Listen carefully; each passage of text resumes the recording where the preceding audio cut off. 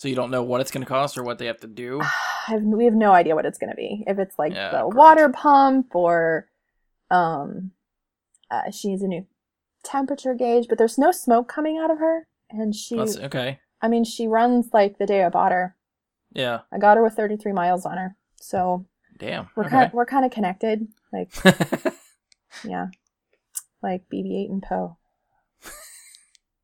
I hope you have like a X-Wing pilot jumpsuit that you wear occasionally when you drive that truck. No, but that's a great idea. Make Erin dress up like Chewie. I do talk to her in Rubber Dash, so I'm like, oh, don't worry, Chewie, it's okay. You got this. Every so often, got to give it a swift punch to make everything turn on. She doesn't have a radio right now, so I turn my phone on and I put it in the little console, and it kind of gives me a speaker. But I mean, she's a little workhorse. She does what she needs I would to definitely do. classify that as having special modifications, like the Falcon. Yeah, exactly. I have to bypass the compressor.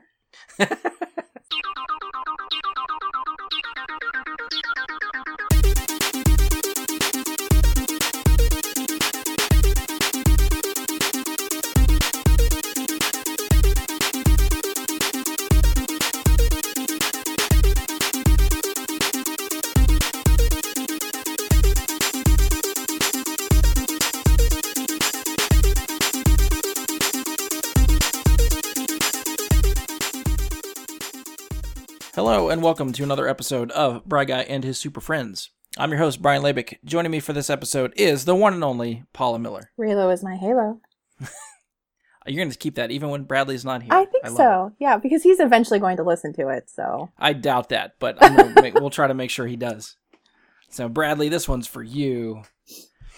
All right, so Paul and I are the only ones here. We will be talking about Solo, a Star Wars story. I wouldn't let you go solo on this one.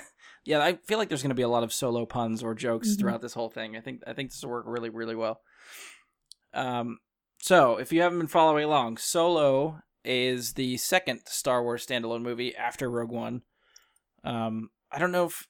I mean, I'm still trying to figure out if maybe this movie, more so than Rogue One, is trying to test the water. If they are able to revisit single character stories and spin-off standalones like this, because Rogue One was kind of an ensemble for what they did. Solo is based basically on Han. I guess you could even include Chewie in there too. Right. And if you believe the rumors, because nothing, I keep saying they're rumors because nothing has officially been announced yet, but there are rumors of at least 2, maybe 3 other character standalone spin-offs that may be happening. And I think, like, Boba Fett's the most recent one that came up. Obi-Wan's been rumored for a while. Yoda keeps coming up for some reason, and I don't really know if I want to see that one either. So, I'm calling them rumors because I haven't seen anything official from Lucasfilm or Disney saying that these are happening, that there's a director attached, or anybody creatively linked to these things. It's a lot of internet speculation at this point. So we'll see. And that's what I'm wondering, if they're not officially announcing anything until after this movie comes out and how it does, to see where they go from here. But again, I guess time will tell for that. I agree. I did just read something today about how there was rumors out there that there's going to be 2 more Solo films. I'm pretty sure Alden signed for 3, yeah, from what I heard. So I would not be upset with that. We'll get into that because I agree. And if you haven't been following along with this movie, what I wanted to do just at first is this one, definitely above all the other recent Star Wars movies that have come out. This one seems to have the most shit happen to it over the last year or so. So it probably has been about a year, I think. This movie started to get into a bit of trouble. Originally, they had Phil Lord and Chris Miller, who directed the Lego Movie and the Jump Street movies, were hired to direct this movie with a script from Lawrence and John Kasdan. The movie was fully in production. It had about 3 weeks left of principal photography, and Lord and Miller were fired from the film. The official PR response was, quote-unquote, creative differences between directors, producer Kathleen Kennedy, and the Kasdans.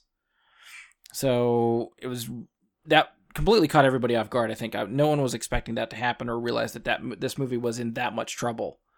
And then shortly after that blew up, it was announced that Ron Howard would be coming in to save the project. The most recent number I think that I had read was that Howard reshot about 70% of the film, which is why he is the sole director credit on the film. And the numbers that I saw tossing around too, that it forced the budget from originally 150 million up to 250 million. That's what I read as well. Yeah. Okay.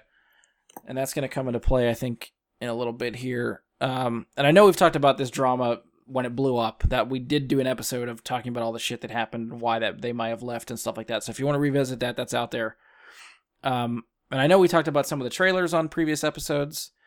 Even when we talked about the trailers, I don't really remember too many of us getting really excited for it. Like, I think we were going to see it, obviously, but I don't think it was really high on anybody's radar. At least not compared to, like, the levels of episode 7 or 8 or anything like that. Or even Rogue One, even. I think we really looked forward to Rogue One from the trailers, too. And I don't know if it had anything to do with it, but the opening weekend for Solo did not do very well. At least compared to other Star Wars movies and what they projected. It opened over the 3-day weekend at 85 million, which was lower than projections. If you count the 4-day Memorial Day weekend, I think it just crossed 100 million. I think it was like 103. So it is now, I think, projected to finish its theatrical run below 500 million, which is low for a Star Wars movie. I think that's the number that I think I've seen for them to basically break even. If they make 500 million, the movie is even. And all the other recent Star Wars movies, Force Awakens, Rogue One, Last Jedi, all of those have crossed over 1 billion in their theatrical run. So this one will fall well below other Star Wars movies. I can't imagine, like, this one just seems like so much more fun than Rogue One. Like, Rogue One was so dark, and this one just seems like such a fun time. I'm just surprised it's not doing better. And that's something I want to get into, too, because, like, considering, since now that we've seen it, and even though it may not have been high on people's anticipation lists, I do think it's a lot better than I expected it to be. Mm-hmm. And now that we're reading about how bad it did, I guess, its opening weekend, and not even word of mouth, because I feel like word of mouth is actually pretty good for this movie too, but what do you think it is about this movie at this time that caused it to fall below what it probably should have? Like, I don't know if it was, do you think it was the few bullet points I have, like, release date might have been a thing. Timing. Could this be, like, franchise fatigue? Could it be with all the behind-the-scenes shit that happens? Is there any other ideas you have why this may have fallen short? All of those things. I think the timing of it, it's being released with Deadpool 2, it's being released with Avengers, the controversy behind it. But if you're going to have, like, a pitch hitter, like, it's Ron Howard, like, come on. Yeah. Ron Howard's going to save the day. I mean, I was looking forward to this more than Rogue One. Okay. With Harrison Ford being so beloved, it's so hard to think of somebody else in his role. And, you know, Alden didn't really look like Han Solo. Right. I know we talked about, like, there was other choices I probably would have went with, but as you're getting into the movie, you're, like, kind of falling into it and accepting that it's, you know, this is the Han Solo version that we get. Right. But yeah, I think it's all of those things that kind of, I don't think it's fatigue, but I do believe there's some butthurt fanboys out there who hated The Last Jedi, who are just rebelling and not seeing anything because Kathleen Kennedy's in charge and they hate her, which is ridiculous because she's amazing. I mean, we have Star Wars, so shut up and see the movie. Right, yeah. That was something I was going to bring up too. I think coming only 6 months after The Last Jedi, and as divisive as that movie is, I think there is a lot of Star Wars fans that were really turned off from the franchise just because of that movie. And now they just, like you said, they're sort of, like, in spite of, just to, like, spite Kathleen Kennedy and everybody, like, oh, we're not going to see your shit anymore, so take that. I mean, it's a Kasdan written movie. Like, yeah. It's a great movie. It's a great ride. It's an enjoyable movie, and there's some things in it I can't say right now because it would be a spoiler. Good thing I caught myself. See, I can do it, Brian. Edit you out. I don't want to have to edit you out. Yeah, don't want to make you do more work. But yeah, I do think it's all of those things. Did I hit on most of them? Like, yeah, I mean, you mentioned the two movies that it's competing against right now that are the top three is Infinity War, Deadpool 2, and Solo. Mm-hmm. And Solo won its weekend with over the 3-day weekend, I think it was 85 million. Yeah. Deadpool 2 in its second weekend did 53 million. Now, if they pick a weekend that's not around Deadpool 2, that 53 million could have went straight to Solo. If there's and this is the thing, I know Josh and I have talked about this on previous episodes, is Star Wars had a good thing releasing in December. Why they chose to push this one to May really boggles me, especially so from what I remember, all the recent Star Wars movies, Force Awakens, Rogue One, Last Jedi, all of those were intended to be released in May.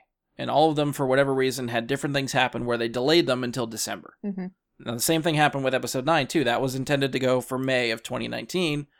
But with the director shake-up there, they pushed that to December so they could get that going. Solo, which had, I would think, the biggest director shake-up out of all of these movies, right, did not have its release date changed.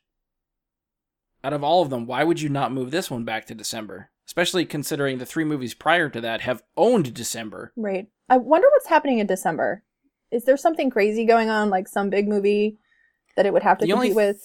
See, I haven't looked at the schedule recently. The only thing I can think of is maybe Disney itself has some other big movie that they're trying to release in December, and they don't want to compete against themselves. But at the same time, with Avengers still in theaters, they are sort of still competing with themselves. So what's the difference? It might have been like tie-ins too with product. Okay. Everything's already purchased, everything's already made. But I guess if they've done it 3 times before, I don't know why this one's the exception. That's sort of what I'm getting at. Yeah.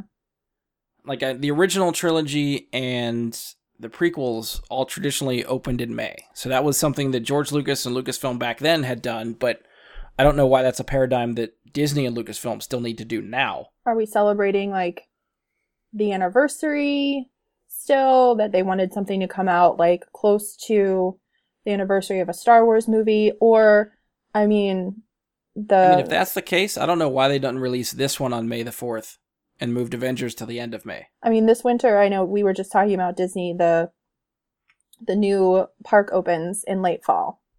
Mm-hmm. So maybe they wanted to have something already set in place with Solo, so it didn't like conflict with this giant launch of their new land that's opening in Disney World. Yeah, maybe. That could be. Although at the same time, I feel like if you open a Star Wars land at Disney, it doesn't matter when you open that, people are going to go. Right. So it's not like I don't feel like it's something you need to market. Yeah, so, and sort of, I think I mentioned earlier, I don't think this is getting bad reviews. Like, I feel like this is, the word of mouth that I've heard has actually been pretty positive for this movie. So I don't know if I don't know why, like, bad reviews would turn people off from it if it's getting reviewed fairly. I guess maybe, depending on what you call good. Currently at Rotten Tomatoes, it's 71% for critics and 63% for fans. So that you could call that maybe mediocre, but I'd put that on the good side. I think on Google I saw it was like 83% positive. Okay. So if that's even better, because I know sometimes the critics on Rotten Tomatoes can be kind of harsh. Yeah. Yeah, I didn't actually read what they were saying. I just looked at the percentages. But I think that puts Solo as like the third worst out of the Star Wars movies ranked on Rotten Tomatoes. I think Episode 2 and Episode 1 are the only 2 that are below that. Oh, okay. Nobody likes a good backstory anymore? Apparently not. You think about it too, like, this is something I've seen a couple people bring up online and stuff, is when the prequels came out, there was no Twitter, there was no social media, so, fans were vocal, but not as vocal as this. Right. When they didn't like something. So I think the reaction to Solo and The Last Jedi is really the same as what we had with the prequels, but it didn't hit as hard or as quickly as it does now today, thanks to social media and all the shit that you can just post online. So I'm looking at Rotten Tomatoes. Episode 1, 55% critics, 59% fans. Episode 2 is at 66% critics, which is higher than I would think. 57% fans. Episode 3, 79% critics, 65% fans. Yeah, Solo, 71% critics, 63% fans. Oh, that's lower than I would expect. Rogue One is 85% critic, 87% fans. Episode 4, 93% critic, 96% fan. Empire, 95% and 97%. That's expected. Mm-hmm. Return of the Jedi is 80% and 94%. Apparently, critics, I guess, didn't like that as much. Force Awakens, 93% and 87%. And The Last Jedi, 91% critics, 46% fans. But hurt fanboys. I can't get it. Star Wars fans are the worst type of fans. Like, they're the harshest to their own stuff that they are supposed to love. Yeah. And I never understood that. Such a good time to be alive. I mean, I just watched it again the other day. I'm like, this movie is amazing. How do people not like this movie? It's so good. I know. And I know a few people that they've tried to watch it a couple times and they still can't get behind it, but they're not like swearing off the franchise because of it. Right. That's a definite overreaction. We still have one more movie. Opinion. Still one more movie. Yeah, so I'm really curious now if people that didn't like The Last Jedi, if they're going to go into 9 thinking, okay, this is going to right all the wrongs, or if they're going to sort of, like we're presuming they did with Solo and just swear off the rest of the franchise and be like, nope, I'm done, I'm checking out. There's more available seats for me. So that's true. I'm just, if they don't want to go, that's okay, I'll take their ticket. Stay off the day that they launch the tickets at like midnight. It's more for me. Yeah, the problem is, even though, like, we'll say half of the Star Wars fan base does not go see that movie, there's still a shit ton of people that are going to go see that movie. And then we're teaching new generations to love it, so... Yeah. I'm actually curious to see what kids growing up now, like, if they see Solo, what they think of Solo. Like, us as adults that have sort of grown up with the franchise, and it's been ingrained in us since the little kids, and we're coming at these movies now as adults. I think we look at them a lot differently.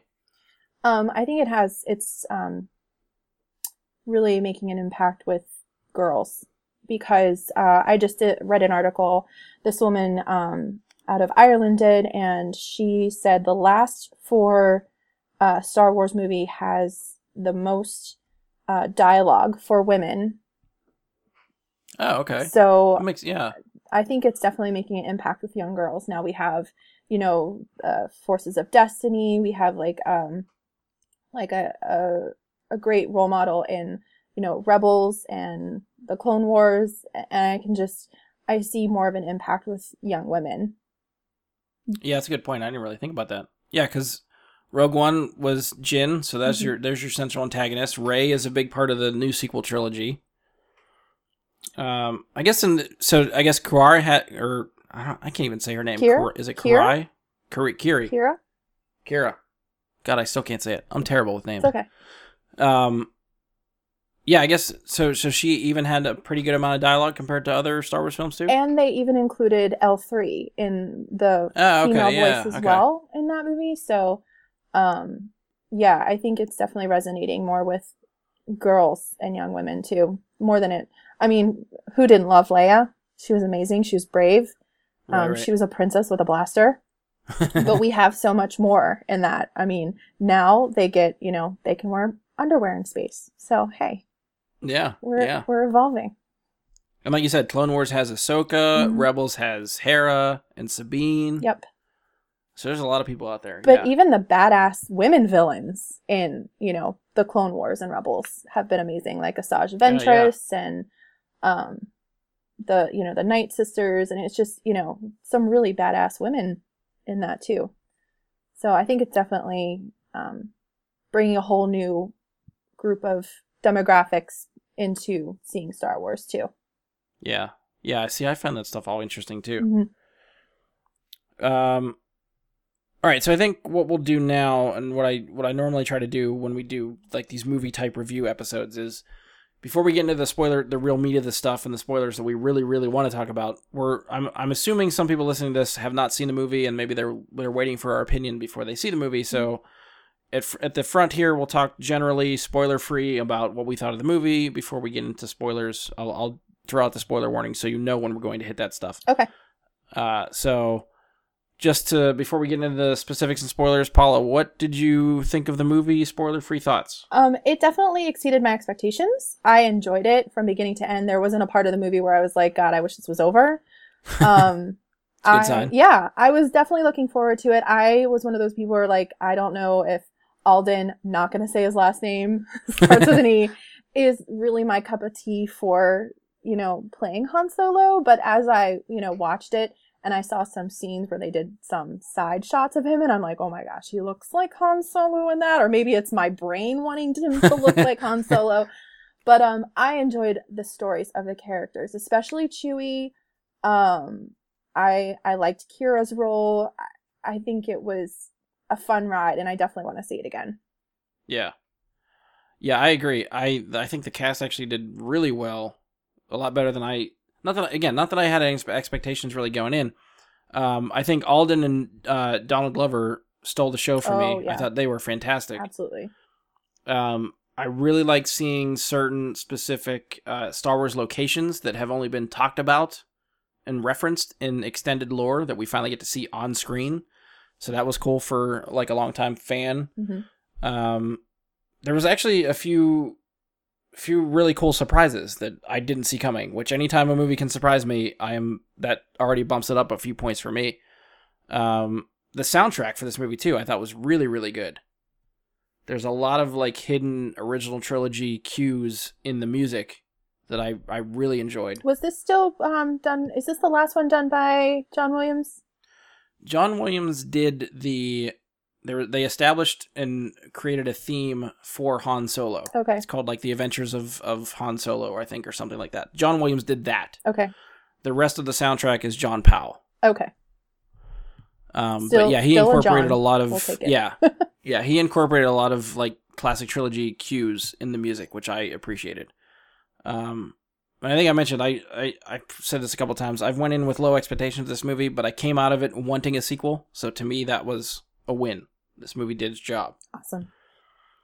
I don't know if we want to get into this now or maybe later, but generally speaking, how do you feel this stacks up to other Star Wars films? Like, where might it fall in your list?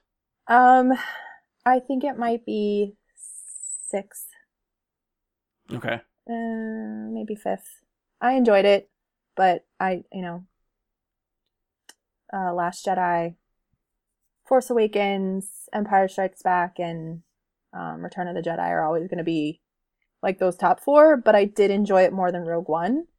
I loved the story of Rogue One. Don't get me wrong. It was a great story. It was really great acting, and I enjoyed it. But this was a lot of fun. And yeah, I like fun more than I like people dying. Yeah, Rogue One can can get a little depressing. It was a little sad at the end. Like, everyone dies. Sorry. Oh, that was a spoiler. But not like a recent spoiler. I'll leave that one in because I'm Thanks. hoping by the people that listen to this have presumably watched the other Star Wars films. If you haven't watched Rogue One by now, you don't deserve to listen to this podcast. Sorry. Not sorry. Way to alienate half our listener base. Sorry. And by half, I mean 5 people. Yeah, I agree. I think it's somewhere middle of the road for me. It is hard to crack into that top 3 or 4 with a lot of, especially like, I think Last Jedi is up there for me. Force Awakens is up there for me. Empire is obviously up there for me. I might even put Rogue One up there for me because I do really like what that one did. I know a lot of people that love the classic trilogy are always putting A New Hope up there. I really think now, compared to other modern movies, A New Hope is great for setting up the world and world building and introducing people to the franchise, but it can get slow compared to some of these other movies with the pacing and stuff like that. I think Rogue One actually does a really good job of keeping the pace up and keeping you invested and interested in the movie. Right. So I might actually put that above A New Hope for me. Mm-hmm. But somewhere after that, Solo falls in. It's definitely above the prequels. Oh, yeah. So not that there isn't such good adventures in the prequels. Like, there are some good adventures in there, and if without that, we wouldn't have the Clone Wars, and so we do appreciate them in their own special way. Yeah, normally I'm one of the defenders of the prequels. Mm-hmm. I understand there are certain things that are just terrible about them, but they serve a purpose. They are intended to build more of the story and flesh stuff out, and I will defend that every time. Right. So we are not bashing the prequels here. No. They're just, as preferences, they are lower on our list. Right. All right. I don't know if there's anything else non-spoiler, because I know we're kind of itching to get into spoilers, but more or less, if you haven't seen this movie, even regardless of what we think, I highly recommend just going to see it. I kind of preach that every time we talk about movies. Like, our opinion is one thing, your opinion may completely differ from ours. So if you are even on the fence of this, just go see the movie and form your own opinion and see if you agree with what we've talked about or will talk about. And feel free to yell in your car whenever you're listening to this if you disagree with us. I agree to your agreement.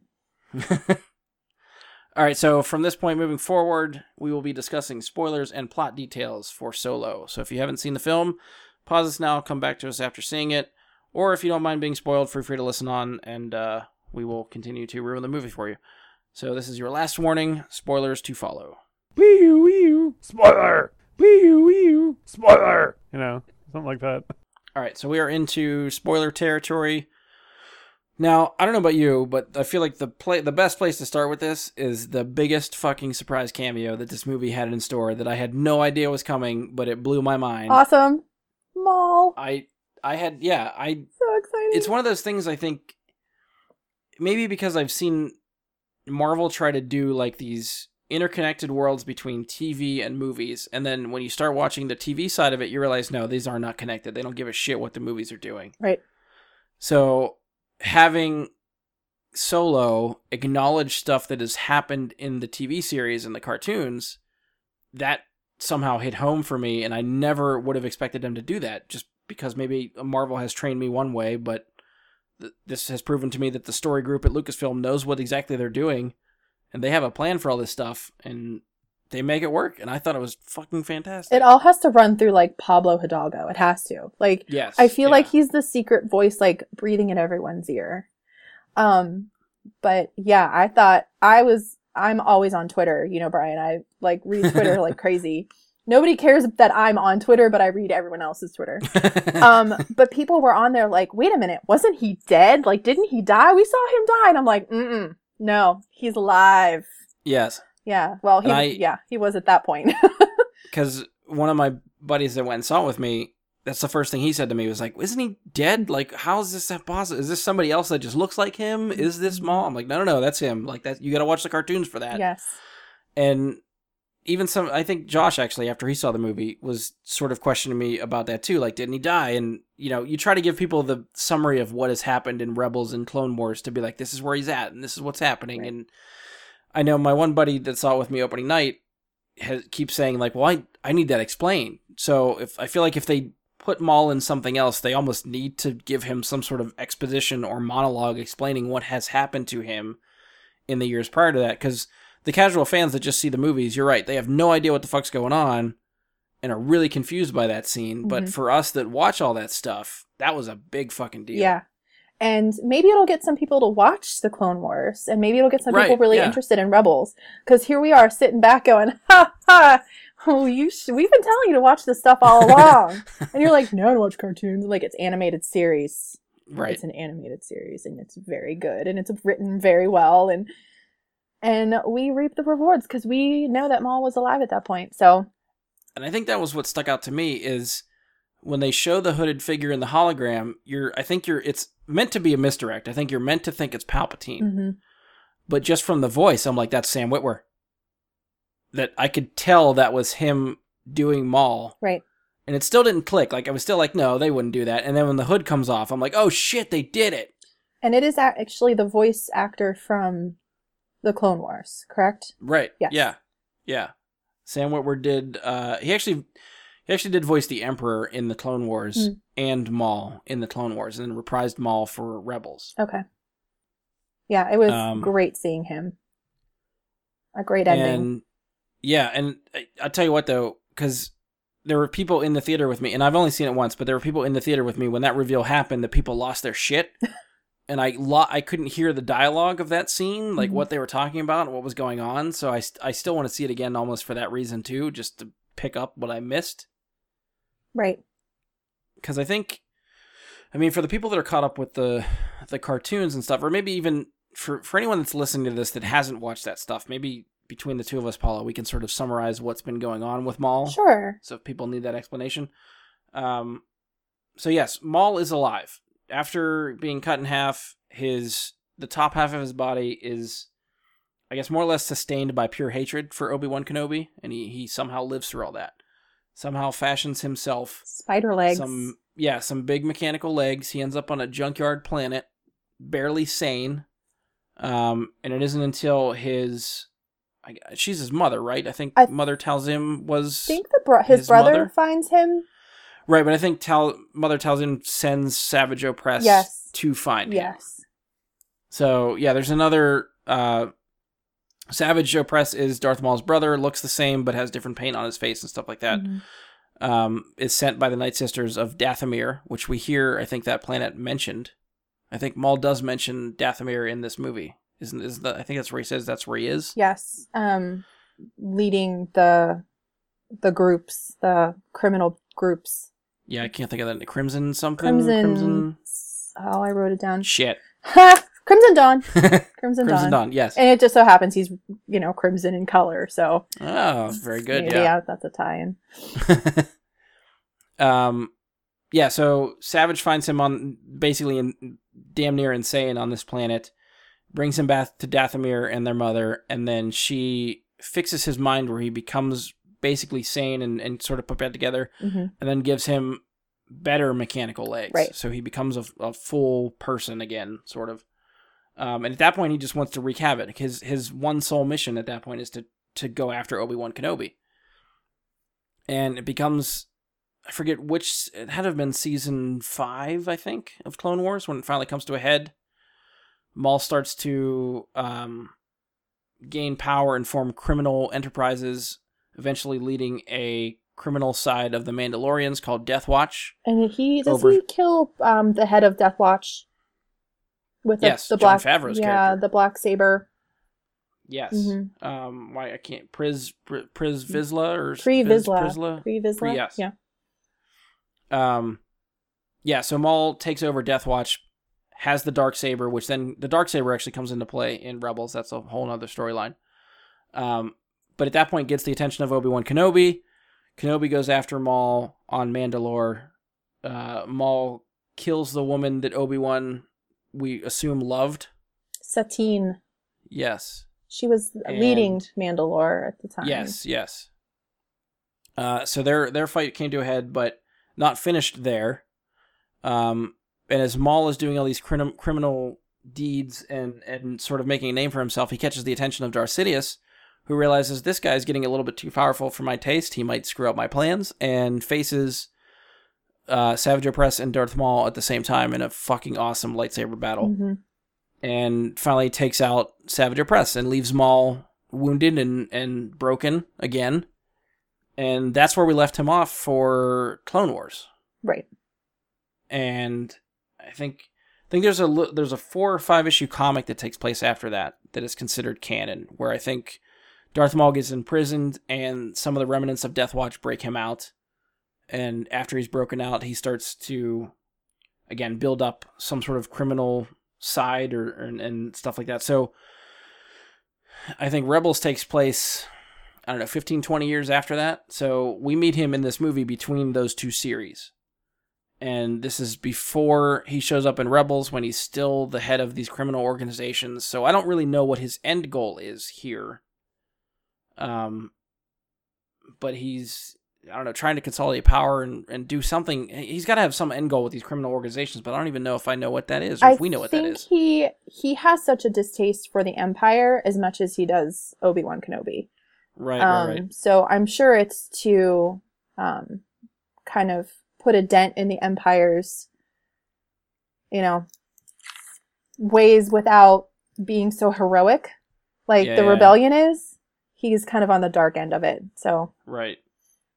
Yeah, because even I think the lightsaber that he ignites in Solo looks like, I think, the lightsaber he has in Rebels, which looks like the remnants of a Inquisitor lightsaber. Yes, because it kind of has that round middle to it. Yes. Yeah. Mm-hmm. So anybody who wants to know what happens to Darth Maul after all of this, you should watch all 4 seasons of Rebels. It's amazing. Yeah, so we gave you the jumping off part to get you up to Solo, but there are other... Solo covers this gap. There's a gap of I don't know, 10 or 15 years of Maul's story between Clone Wars and Rebels that we don't know what happened. So if they start putting him in live action film, we might be able to fill in that gap, or I don't know what their plan is for Maul, whether we're going to see him in movies or if it's going to be comic books or novels or something that's going to flesh out that time period for him. But they obviously have a plan for him and what they're going to do. Well, I think you just can't tease us with Maul because he's one of those, he really didn't get the credit he deserved at the end of 3. Yeah. So I feel that him being teased is kind of like a fan favorite villain. Maybe goes back to those rumors of having more solo movies, which would be great. And that's the other thing too, is I don't know where they would go with him from here, because if they set him up in a movie, he almost seems a little bit out of place if he would show up in a solo sequel. I don't feel like I see Han Solo taking on Darth Maul. Maybe in a Boba Fett movie. Maybe. Like I could see him working with Boba Fett or something like that. Mm-hmm. I feel like he fits more at home in the Obi-Wan movie that's been rumored. However, if you've watched Rebels, that storyline ends with Obi-Wan in Rebels. Right. So they've already done what I would like to see in a live-action movie in the cartoon. I don't think they're going to rehash that. Right. I think that in Solo they did a lot with the underbelly and the seedy parts of Star Wars. Right. And I think that that needs to continue. We enjoyed seeing that. Yeah. So I feel like what they're trying to do with Maul is, I don't know, like if they were going to do the sequel, try to have him as this head of this criminal organization, and if they set it up where Han has to go after him, I feel like him encountering some sort of Force wielder or Sith prior to meeting him in A New Hope kind of throws the character for a loop. Because he says, to Han, or not Han, he says to Luke he doesn't believe in any of that mumbo jumbo. Right. So it's almost like he's playing it as if he hasn't seen it or experienced it ever before. Right. So that line of dialogue specifically is what I'm hinging that on. Mm-hmm. Is that I'm not sure if they will cross paths. Yeah. I think that if we do see Maul again, I mean, I really enjoyed seeing this seedy underside of the Star Wars universe. It wasn't, it wasn't primarily all about the rebels. It wasn't primarily all about, the first, the Empire. Right. It was all of the underbelly of it all. So it would probably have something more to do with, Boba Fett, or like we were talking about, maybe bounty hunters or the crime organizations, that we would see him again, which I wouldn't be upset. Maul the movie. Yeah. It'd be nice to see if I'm wondering if they're teeing him up to have another solo movie, not solo movie, but Maul have his own standalone movie. Yeah. That would be something I think would be fun to see. Mm-hmm. I'd actually rather see that, I think, over a Boba Fett movie. And they could pull things that maybe we've already seen in, the animated series. Maybe they pull that and make it into the live action.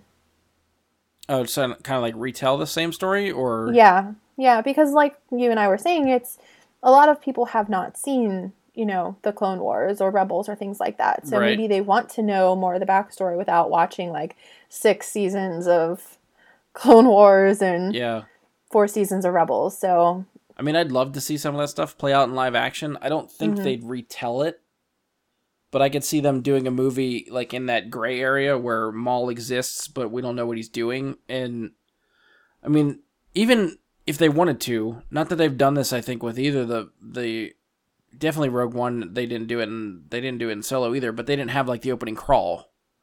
Yeah, they didn't. But if you set up the Maul movie and you need to sort of fill people in, that opening crawl, I think, that's your exposition right there. Right. Give the crawl explaining what's happened to him and where he's at, and then kick the story off. Instead of, I think that would actually work better than leaving it as some sort of big, long monologue that he has to tell someone so they understand as the audience, what's going on with him. I think, though, the Solo story is kind of picking on a lot of stories, old books or old comics or things like that, and it's pulling pieces from that. So a mall movie could be just kind of like that, like picking and choosing what they wanted to, pull from an animated series into the movie. I feel like that's slightly different only because the books and stuff that I feel like the Solo movie is drawing from is no longer considered canon. Okay. So they're picking and choosing what they want to make officially canon. And since Clone Wars and Rebels are canon, it's not like you can sort of pick and choose what exists in that world and what doesn't, since it's already considered part of that world. That's true. You'd have to be really true to the story since Right. it's already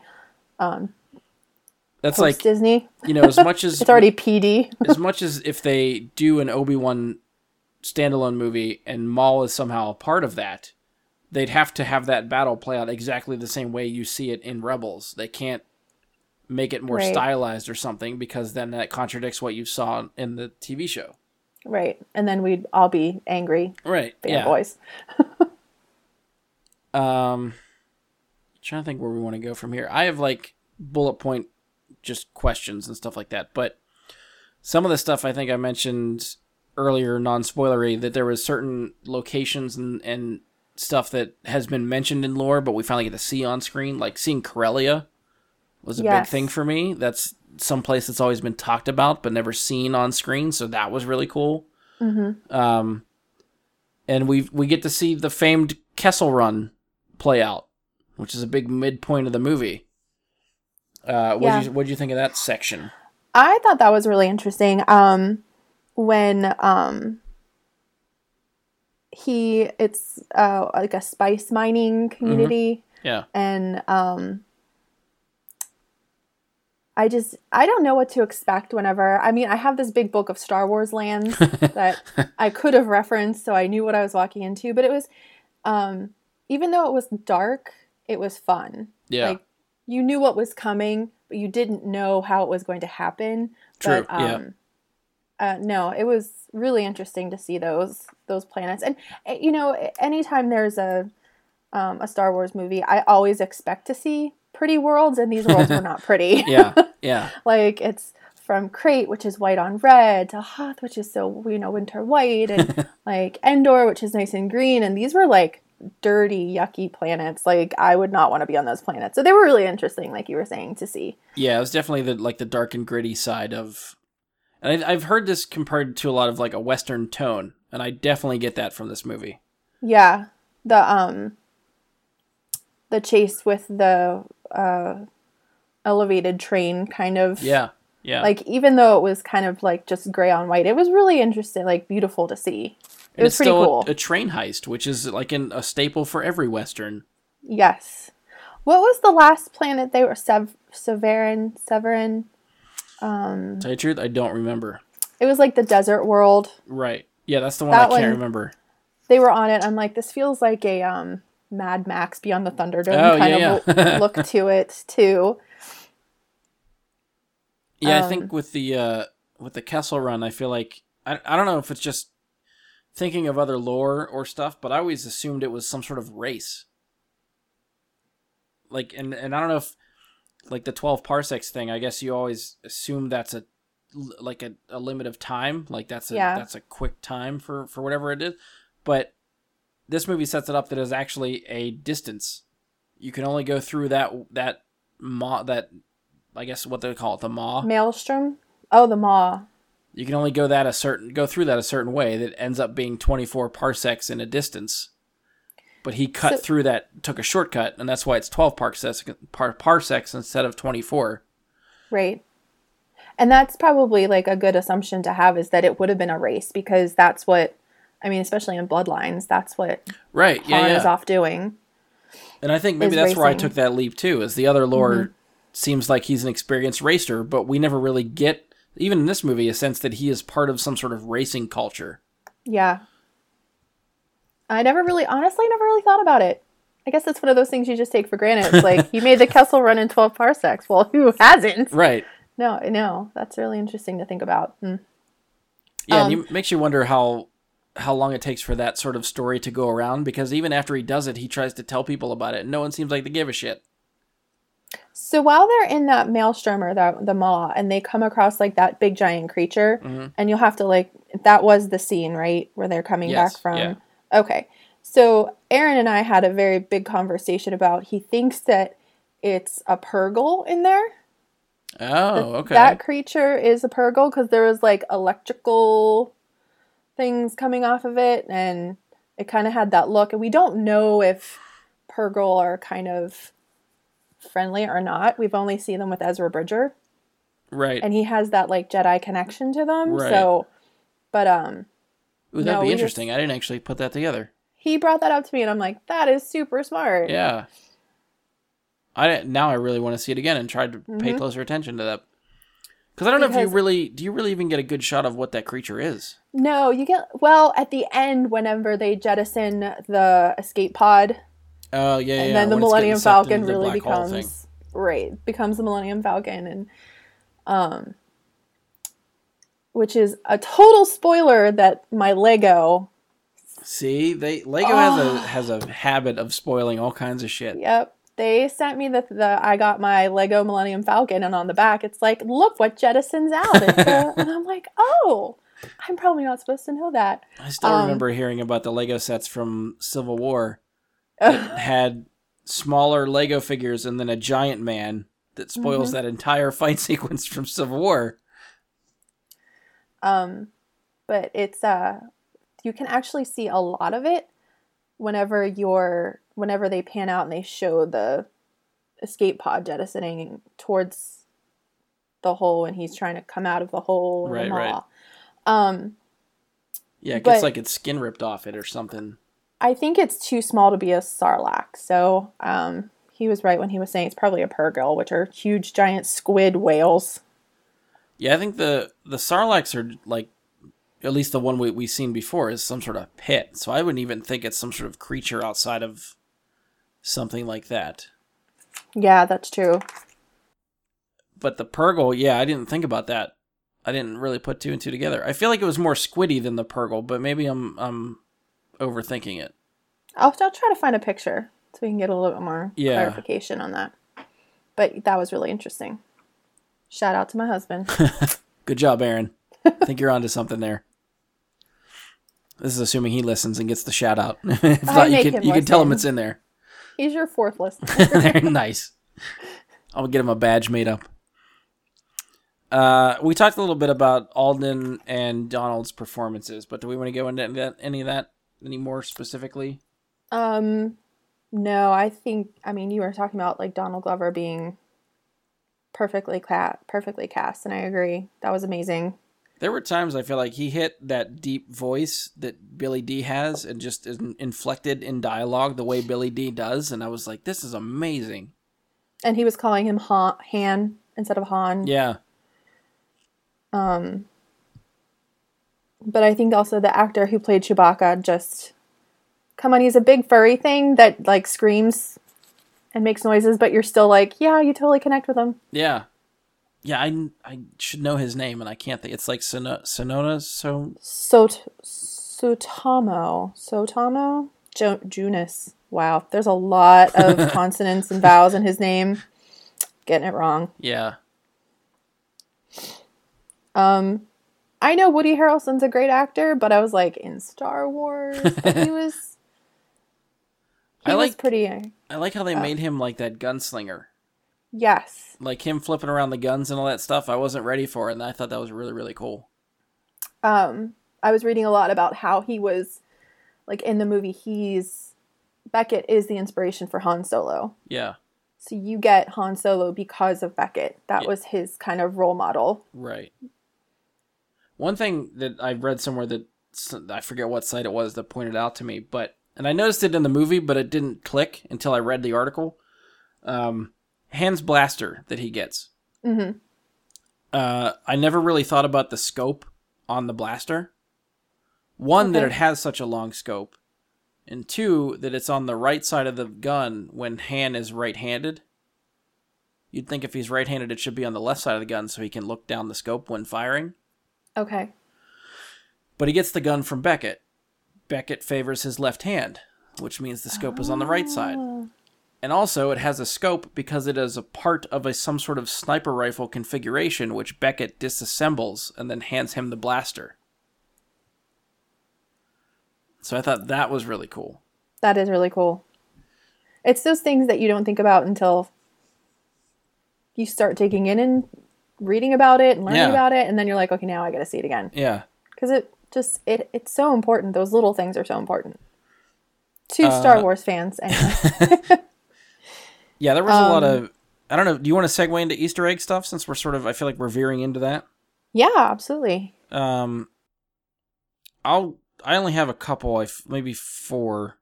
Okay. That I grabbed. You said you started making a list, so I'll try to go through mine. One of the obvious ones that I saw was Beckett's wearing Lando's disguise from Return of the Jedi. Oh yeah, the Gondar Tusk helmet. Was that the official name for it? I That's didn't even know the name. the official name of it. The Gondar Tusk helmet. So I thought that was cool, and that was a nice little, not callback, I guess, because this happens before, but nice to see that take a place. Beckett casually dropping Aura Singh. Yes. That he apparently killed her. Lando said Tobias Beckett did him a favor. Oh, so are we led to believe Aura Singh was after Lando? I believe so. Ooh, okay. Well, apparently she was in the pod race in Phantom Menace. Like, right. She was in that scene. And she's also made a couple of appearances in the Clone Wars. She was sort of like mentoring Boba Fett. Yeah. And this is, I don't know if this is official or not. This is my recollection of it. So I haven't been able to compare them. But I think the move that Beckett makes against Chewie on the hollow chest board is the same move that R2 makes against Chewie in A New Hope that gets them all pissed off. Yeah, I think I read that somewhere because Han's like, he could tear, you should let him win because he's going to tear someone's arms off. Right. Because he actually saw him tear someone's arms off. Yes. And the last one I have, and this is the one that actually brought a smile on my face because I don't know if many people would grab this, but when they go into the mines of Kessel and Karai goes to the headmaster and they go into his office or whatever and she subdues him and then someone mentions like, how'd you do that? And she mentions Teräs Käsi. Yes. Which is a fighting style that was made up for a PS1 video game that I own and I love, even though it gets so much shit. But that game was awesome. So the fact that they suddenly made that canon and talked about it in the movie, I thought that was fantastic. I did write that down too. And it was also practiced by Darth Maul and the Praetorian Guard, apparently. Oh, see, I did not know that. That was in the last... it's one of the Last Jedi books that I bought. Oh, like the guides to... Yeah, that digs into all of the characters and lands and worlds and things like that. I think those are all that I have written down, so I'm anxious to hear what you found. I sent you something earlier about the Mimban, the mud world. Yeah. But it was originally mentioned in the first Star Wars novel, Splinter of the Mind's Eye. Oh, okay. But it has been mentioned in, again, the Clone Wars. It was mentioned. See, the screenshot you sent me with the tweet. Yeah, I didn't even remember those scenes in Clone Wars. See, you're not on Twitter as much as I am. Apparently not. The things that I see. But it was just like a little clip of what they mentioned it quickly on a radio station or that they were listening to in the Clone Wars. But that was really cool. We talked a little bit about Lando, and there's some references to I don't know that they're called the Calrissian Chronicles or the Calrissian Adventures from 1983, but a lot of things that he was doing in the movie was coming from those chronicles. Okay.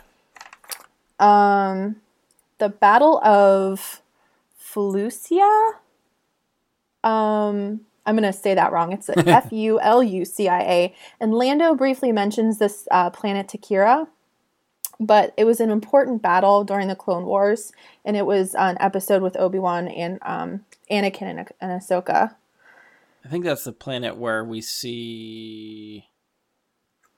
oh shit, what the hell's her name? The Twilight Jedi get killed in Order 66. I think that's Felucia. Oh, okay. The really like teal green looking big flowers planet.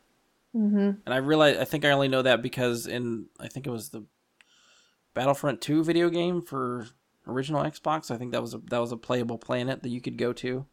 I think that's why I know that. I never in a million years would have remembered that had I not read the article. And I'm like, what is that? But we talked about Hans Dice. They're seen in The Last Jedi, and briefly in A New Hope. Are they in A New Hope? That's, I believe, they're shown in The Millennium Falcon. Really? I'll have to watch for that, because that's not something I thought. I thought they added that after the fact. Oh, really? I didn't think it was there since, the originals in 77. That's an easy Google fix. Yeah. You can just Google that. The Coronet Spaceport was a key location in Star Wars Old Republic. Ooh, okay. Lots of Jabba the Hutt references. How Beckett wants to go to Tatooine, and that's his next job, to go work for the Hutt family, smuggle for them, but we know that doesn't happen. So we assume that's Jabba, right? Yeah. Okay. Rio mentions a Minoc roast, which I thought was hilarious. I heard that in the movie, and I'm like, I know what that means. Let's see. There's Imperial probe droids on the train that are the same kind of droids that are seen on Hoth. Oh, okay. I missed that then too. One of the things I wrote down was Lando said that he hates mining colonies, like when they're on Kessel and it's there, and he ends up having his own mining colony on Cloud City. Well, that's like the reversal of Han saying, "I have a really good feeling about this." Yeah. Which every other time that line of dialogue I have a bad feeling about this in every other Star Wars movie. Let's see. Oh, the Lando Han line, "I hate you, I know." Yeah. was definitely a throwback to "I love you, I know." Or a front throw, maybe, since this is for... And, of course, Han shot first. Definitely. That is definitive in this movie, yes. I don't know if we could totally call that an Easter egg, but if, you don't know the whole story about who shot first. He doesn't even let Beckett finish a sentence, and he takes him out. And apparently Anthony Daniels was Tak the Wookiee. That, Oh, I did read that. Yes. Yeah.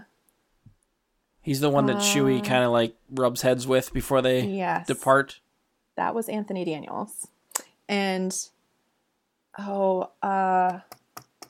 guy who played the Wookiee, or not the Wookiee, the guy who was in, the little guy. Warwick Davis. Yes, he was in the movie too, but I can't remember what his role was. He was one of the guys with the crew at the end. Okay. I missed that. I don't know if he had a name, but he was definitely there. I do believe that is all I have for Easter eggs. Okay, you found some good ones. Thank you. I want to kind of loop back to, I guess, performances. What did you think of the other... We talked about Alden, Donald, and Woody Harrelson. What about everybody else? What do you think of how everybody else did? I don't think there was enough Tandy Newton, to be honest. Yeah. I love her. And I'm like, she's blowing herself up? That's not enough. That was just not enough time for that crew for me. Yeah. I wanted more Rio. I wanted more Val.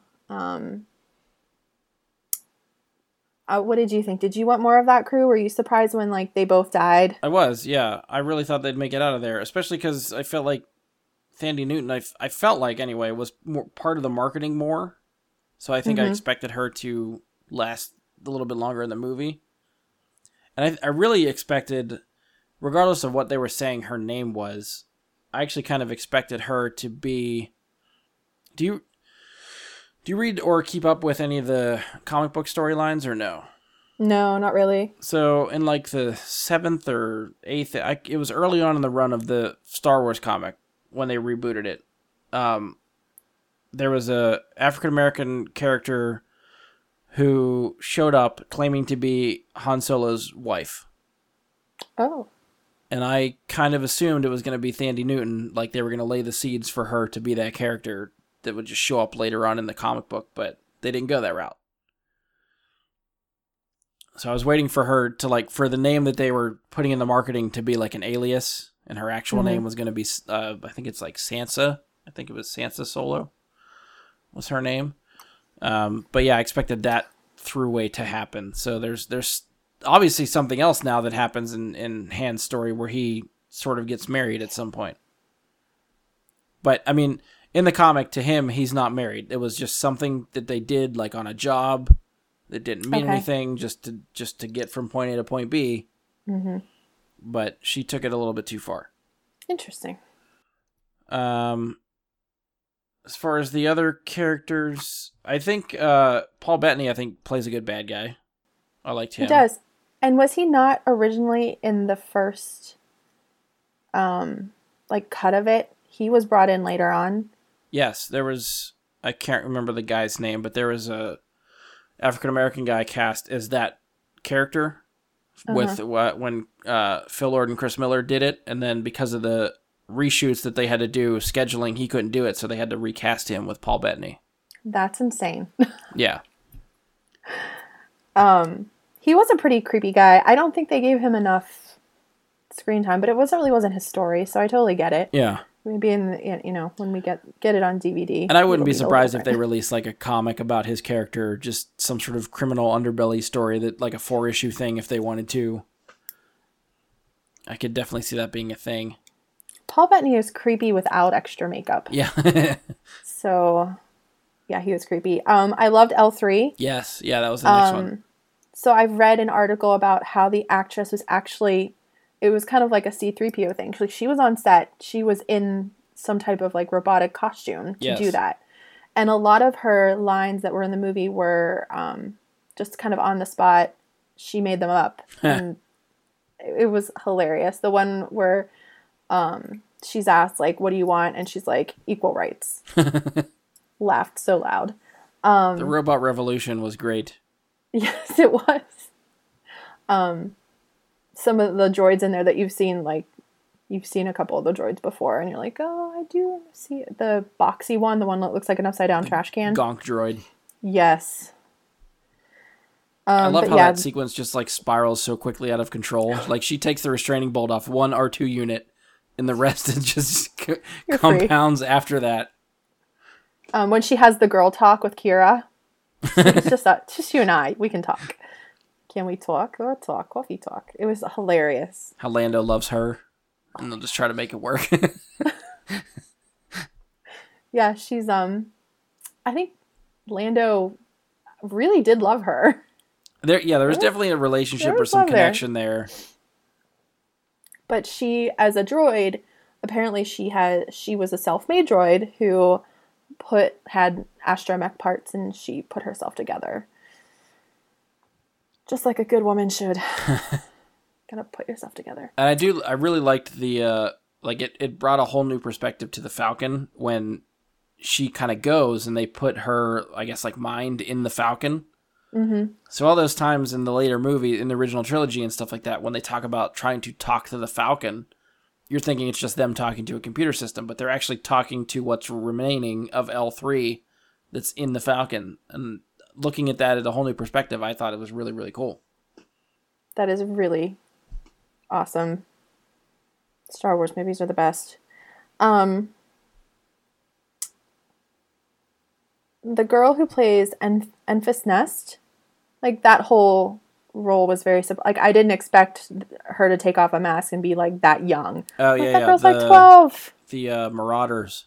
Yes. Yeah. I liked that storyline as well, because you really did think that they were part of that, those gangs and things that. So that was a nice little twist that I appreciated. And the actress who played her, I was like, oh, she's probably like not old enough to drive. What about Karai? I don't know if we really dove into her. She I don't know. I don't know if I have like true feelings about her. I think that like I was surprised at the end when she was, you know, talking to Maul and she's like, "Wow, just, you know, she killed Dryden Voss and she's taking over the role now." And at the end, whenever she kind of double crossed Han and, you know, you kind of knew she was going to take on that role. Right. That was pretty interesting. I don't know. The actress wasn't very memorable Okay. to me.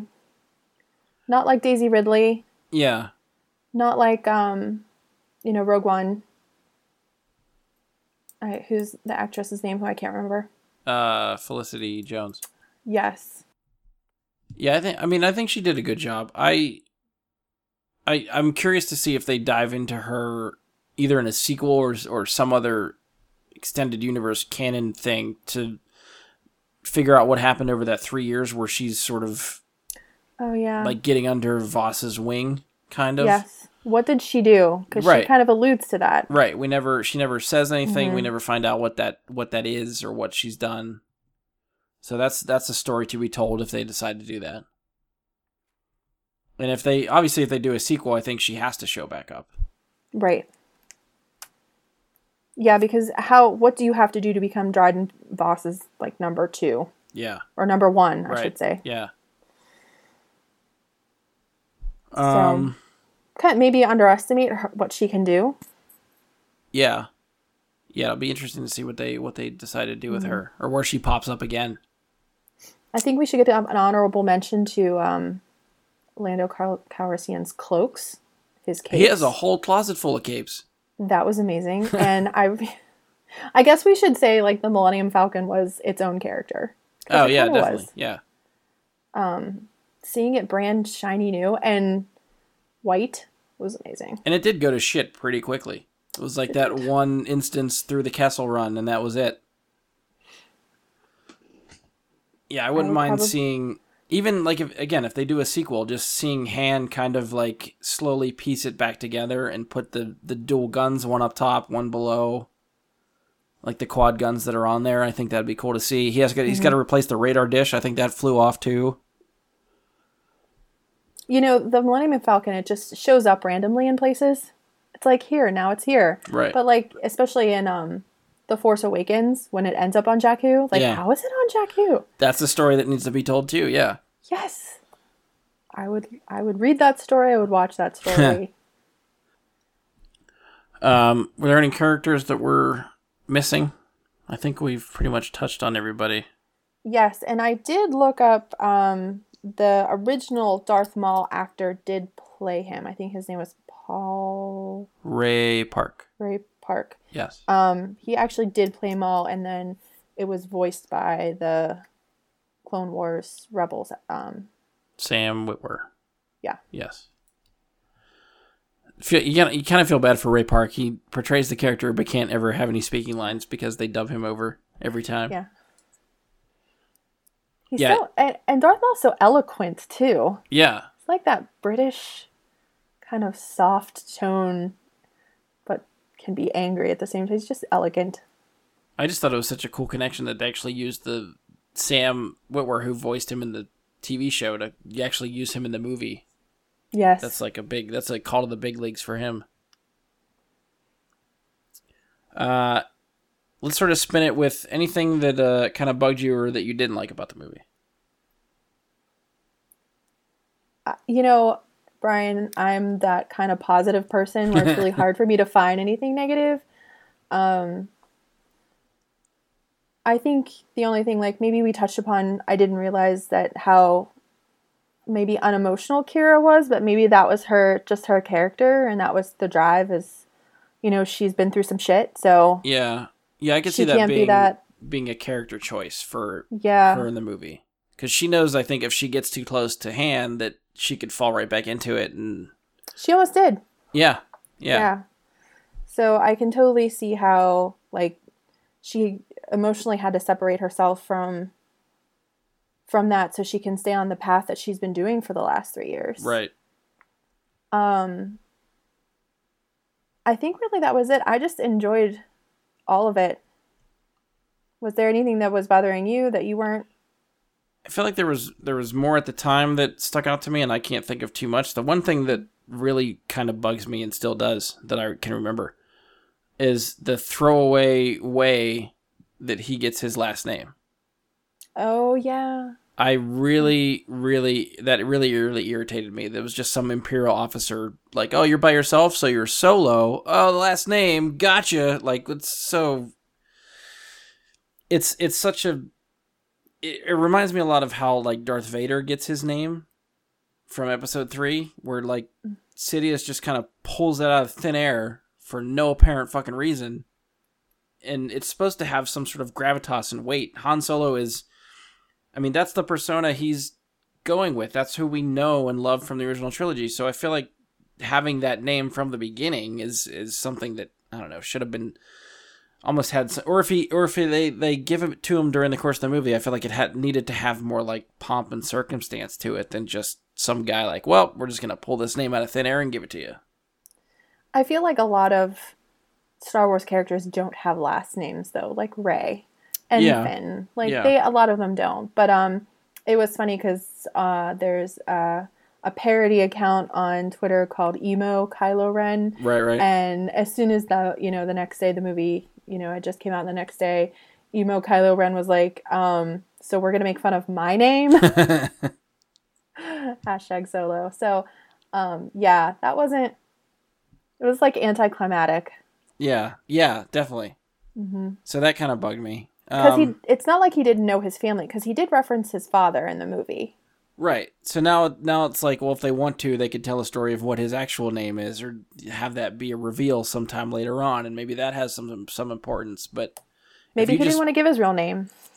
Yeah, I don't know. But it's like if you do the misdirect like that, then now you have someone somewhere, even me, kind of, is going to be curious what his actual name is. Because we were all assumed that Han Solo is his name. That's period. Not an alias. And to make it some sort of alias sort of persona that he... Not even a persona, but I don't know.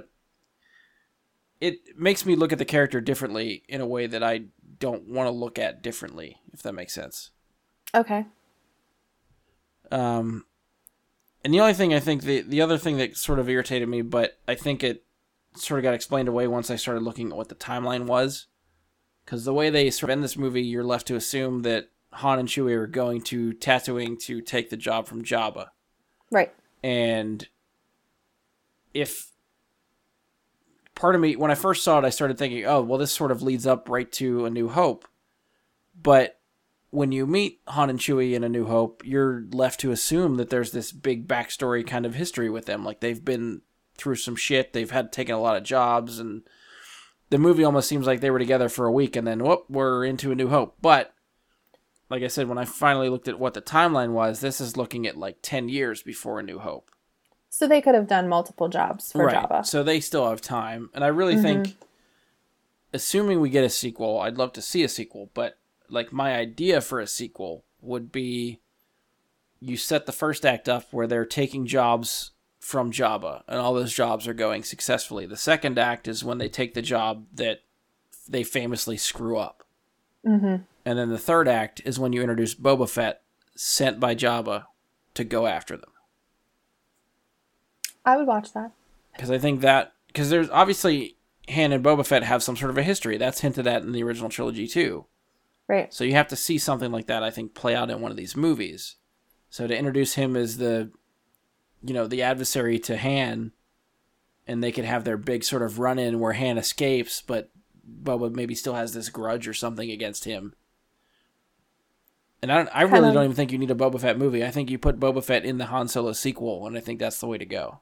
I was just thinking of that, like, kind of like an Iron Man, Captain America feel to it, where it's kind of like both their stories. Yeah. I'd be okay with that. Like a Civil War type of feel to it, yeah.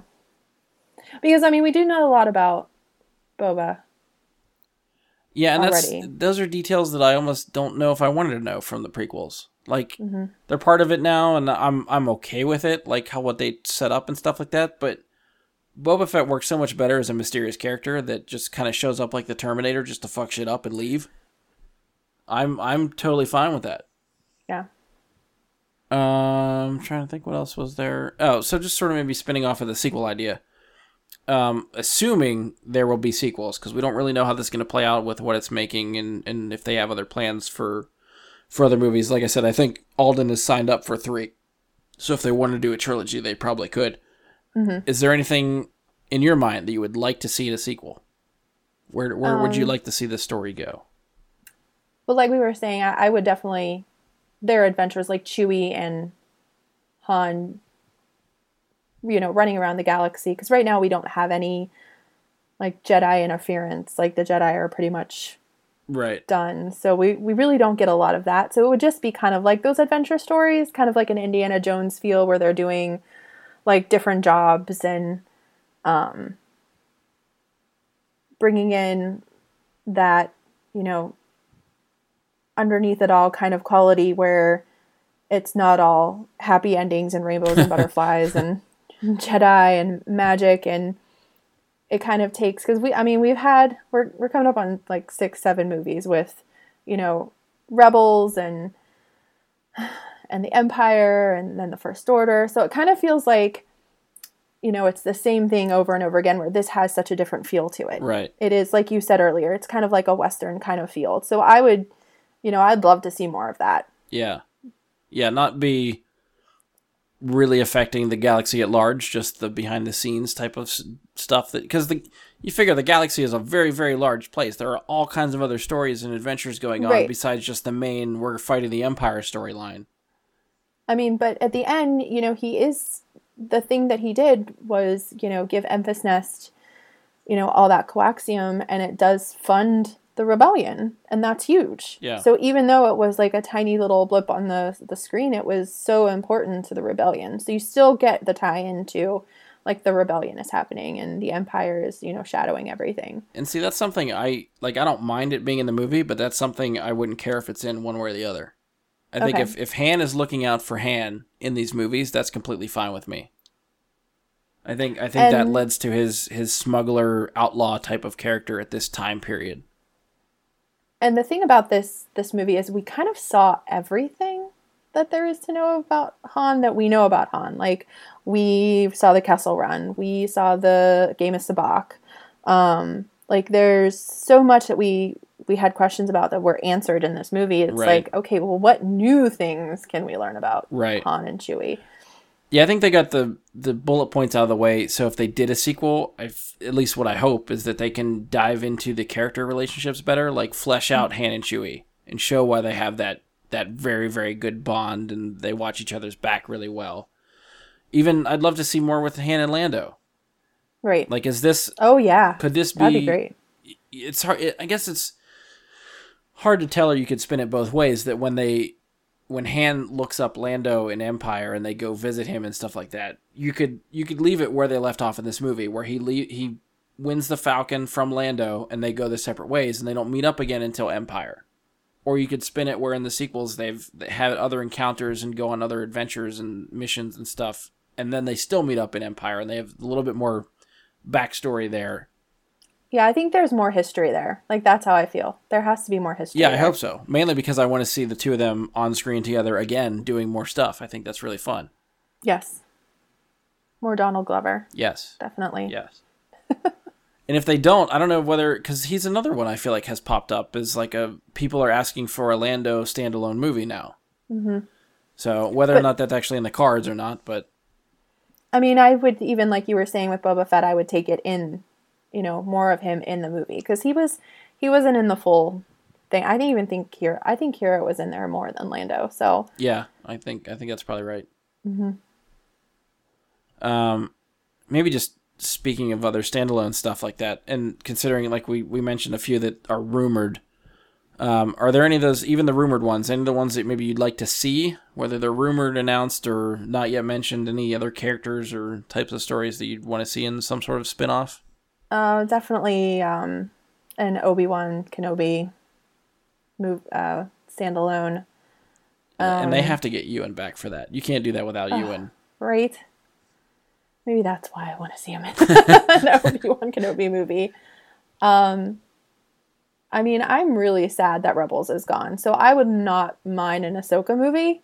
Oh yeah, yeah. Like, I follow a lot of Ahsoka fandom on Twitter, and we'd all be okay if we had an Ahsoka standalone movie. And there's some gray areas in her story too that need fleshed out. So whether they do that in an animated show or a book I mean, she already had one book, but if they give her another book and stuff like that, that's another character I think I would probably lose my shit if they showed up from the cartoon to live action. I think that would be crazy. I would jump up in the theater and run around screaming, like twirling my shirt around my head like a helicopter. It would be me. Someone would have to tackle me. It would be that amazing. Theater security. Oh man, there is a huge Ahsoka following out there. It's pretty amazing. But I mean, she, like you were saying, she has a big gray area from the time that she, we weren't sure if Vader had killed her, to when she shows up at the end of Rebels. So, well, that gets explained in Rebels, right? No. You're right, because they put her back sort of like where she came from. We weren't like, everyone was like, was Ahsoka alive? And then Dave Filoni came out and he's like, Ahsoka lives. Well, I was thinking about like the whole like time travel thing that was introduced in Rebels. And yeah, they sort of like they pluck her out of there. Right. Yeah, but I think they put her right back where she came from. Yes. So yeah, there is that couple years then that's sort of a gray area. Yeah, because she comes back at the finale of Rebels. She's adulting looking, a lot more older, I think. She's in a very like Obi-Wan Kenobi cloak kind of, right, with her staff. And we don't even know how that story's going, because I feel like that the way Rebels ended, that could have jumped off into another story somewhere else. So whether we see that in a live action movie or some other extended universe canon stuff, I think that story needs to be expanded upon too. And I think I did hear that Kira was getting a Forces of Destiny episode. Okay. I think I read that. Do they still have the main actresses voicing roles for that too? They do. Okay. Absolutely. Mm-hmm. Because I know it was a big deal that like Daisy Ridley and Felicity Jones and stuff were recording for that. I didn't know if that trend continued. I have to get. I think I saw on YouTube they actually, because I know they're short episodes, but I think they've sort of put them together in like a half-hour volume. Yes. On some of them, I really have to go back and watch some of those volumes. I haven't done that yet. I want to say I pulled it up on demand from Comcast. Oh, okay. And watched them together, but they didn't have like the newer ones on there. Gotcha. I'll have to look for that then. I think that's pretty much what I have. I don't know if we missed anything. Anything else you want to touch on or talk about? I think some of my takeaways were things that we already talked about, like how Solo was given his name. Like that was pretty interesting. But like you were saying, I didn't realize it could have been one of those moments that weren't. I think it could have been done differently. Yeah. Like obviously the Sabacc game where he does actually win the Falcon, which Well, that brings. I was so surprised it wasn't going to happen at the beginning of the movie, like when he first meets Lando. And well, that brings this has to be the game. This has to be it, and it's not. When they meet back up in Empire, and Lando says to him like, "What'd you do to my ship?" and Han says, "Hey, you lost her to me fair and square." That you see that completely played out in the exact way, like Lando's cheating. Mm-hmm. Han could have cheated because he stole the card, but he didn't. He won completely fair without using the extra card. So it brings a whole nother layer to that conversation, which I thought was really cool to see play out. Mm-hmm. Is it really Lando's to begin with? Like, I feel like at the beginning of the movie, it's like impounded. Yeah, I guess I was thinking that too. Now that you mention it, yeah, because you make it seem like he's saying it's his ship, but really he could just be stealing it from the lot. But it had like a DJ kind of feel to it, like when DJ stole the chip. But it was like pimped out, and I feel like Lando's effects. Like it has all those capes in there. The bar is there. A wet bar. But I mean, that doesn't mean the ship wasn't impounded some way, somehow, and he just wanted to get it back, so he enlisted his new friends to get it back for him.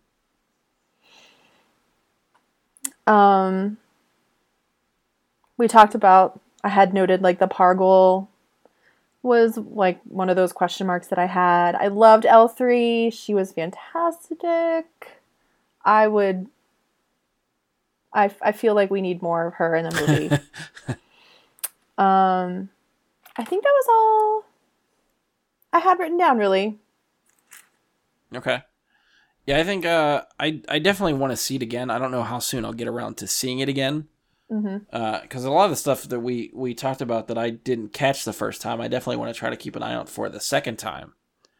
And I feel like and I mentioned this before, movies that I see that I guess I want to be sure of how I feel about them, and like the first time I sort of have to let it wash over me, and then the second time I really have to dive into it and try to digest it and see how I feel when it come out the other side. So watching it just the one time and talking about it now, I really feel like I might rate it higher than maybe what I actually think if I see it again, but I don't know. I'm curious if it affects how I feel about the movie if I see it again. Because if I come out of it the second time and feel the same way I do now, then I'm pretty solid where I'm gonna stay. Right. I think that it kind of has that Last Jedi quality where you walk out and you're like, yeah, that was good, but then you see it again, and you're like, no, that was really good. Yeah. I was surprised that I wanted to see a sequel when it was over, and two, how much I really just kind of wanted to sit down and talk to someone about this when it was over. Because I wasn't sure how much you were going to be able to really dive into what happened and what they talked about and shown in this movie. If it was just backstory for Han that we sort of already knew. But yeah, there's a lot more here to unpack than I think I expected. Right. I feel like they put a lot of work into this movie. Yeah. With all the references that they had, and like we were saying, tying it into everything that we know about the original 3 movies, and everything that you were saying about the system, C-3PO talking to the ship and Lando making comments like that. Like, it all is tying in. So someone's doing the research, and they did a great job. Oh, yeah. That story group is putting in some overtime. And it's like, these people who are upset about it, I'm like, you just don't know how hard they're working to make you happy. And why is nothing making you happy?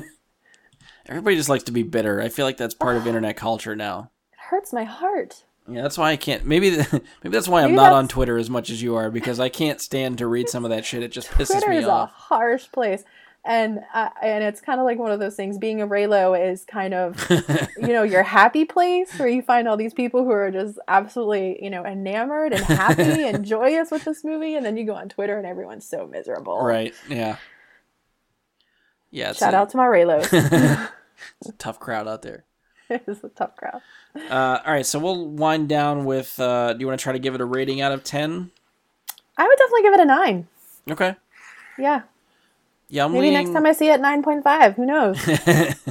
Like I said, I think I do have to see it again. After a first viewing, I'm leaning somewhere in the 8.5 range. And I thought I was going to go as low as maybe a 7, but again, the more we talk about this and the more I dive into it and the more I talk about what I like, it's like I have to rate it higher than that because there is a lot in here to dig into and a lot to like. I think it would have been higher for me if Alden was a little bit more Harrison Ford-ish. Okay. But, I mean, I don't know. Maybe it's just he doesn't look like him to me. And I think that's a hang-up. Yeah. A little bit. I mean, I like that he's not trying to talk like Harrison Ford and really do...